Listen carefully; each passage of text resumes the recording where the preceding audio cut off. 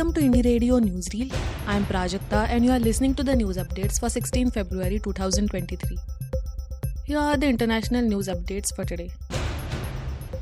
Syrian refugees in Turkey rush to return home after quake. Thousands of Syrian refugees in Turkey lined up at border crossings on Wednesday in hopes of returning home temporarily. Syrian border officials announced that Turkey had agreed to let the refugees leave and return later while it copes with a disastrous earthquake. Many of those crossing at 3 border posts were carrying suitcases, plastic bags and potato sacks, holding whatever personal belongings they had been able to salvage from destroyed homes. The Syrian administration of Bab al-Hawa announced via social media that Turkey would allow refugees living in the earthquake zone to return to their homeland for 3 to 6 months and then go back to Turkey.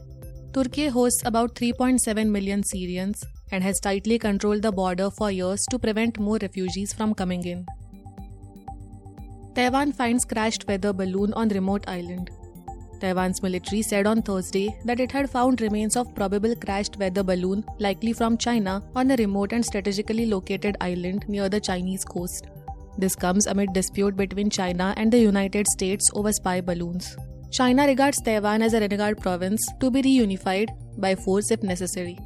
Taipei has complained of increased harassment by Beijing's armed forces over the past 3 years, including fighter jets flying near the island and drones buzzing offshore islets. Rail firm pulls out of Ohio toxic fallout meeting. A public meeting that was meant to ease fears about a toxic chemical spill in an Ohio town in the US heightened anger when the rail firm at the heart of the disaster failed to show up.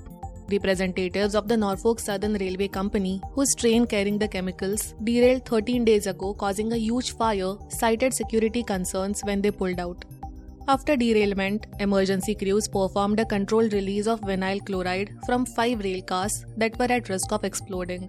Thick plumes of black smoke towered over the town East Palestine, but crews monitoring the air quality sought to reassure locals that it was going as planned.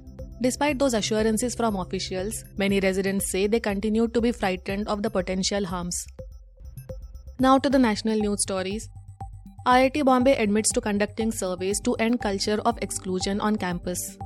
2 days after it said discrimination by students, if at all it occurs, is an exception, the Indian Institute of Technology, that is IIT Bombay, on Thursday admitted that it had conducted 2 campus-wide surveys regarding the same. These surveys reportedly document different kinds of caste discrimination faced by scheduled caste, scheduled tribe students and the consequent mental health issues they were facing.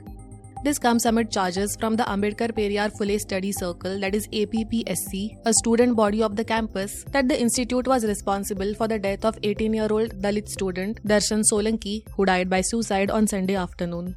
The student body alleged that the institute was aware of the scale of the problems faced by SC/ST students and still did not take steps to address them in time. Cricketer Prithvi Shaw attacked with baseball bat after row over selfies.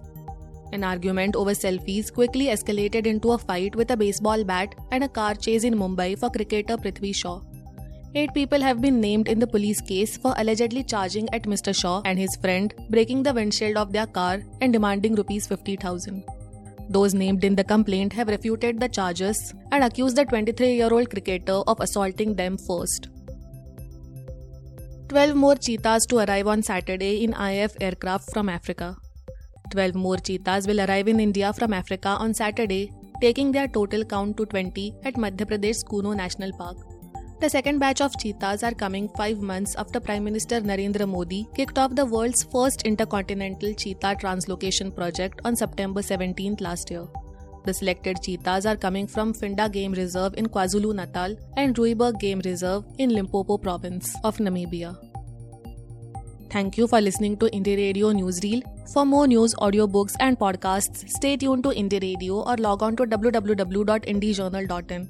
Also consider subscribing to listen to our premium shows.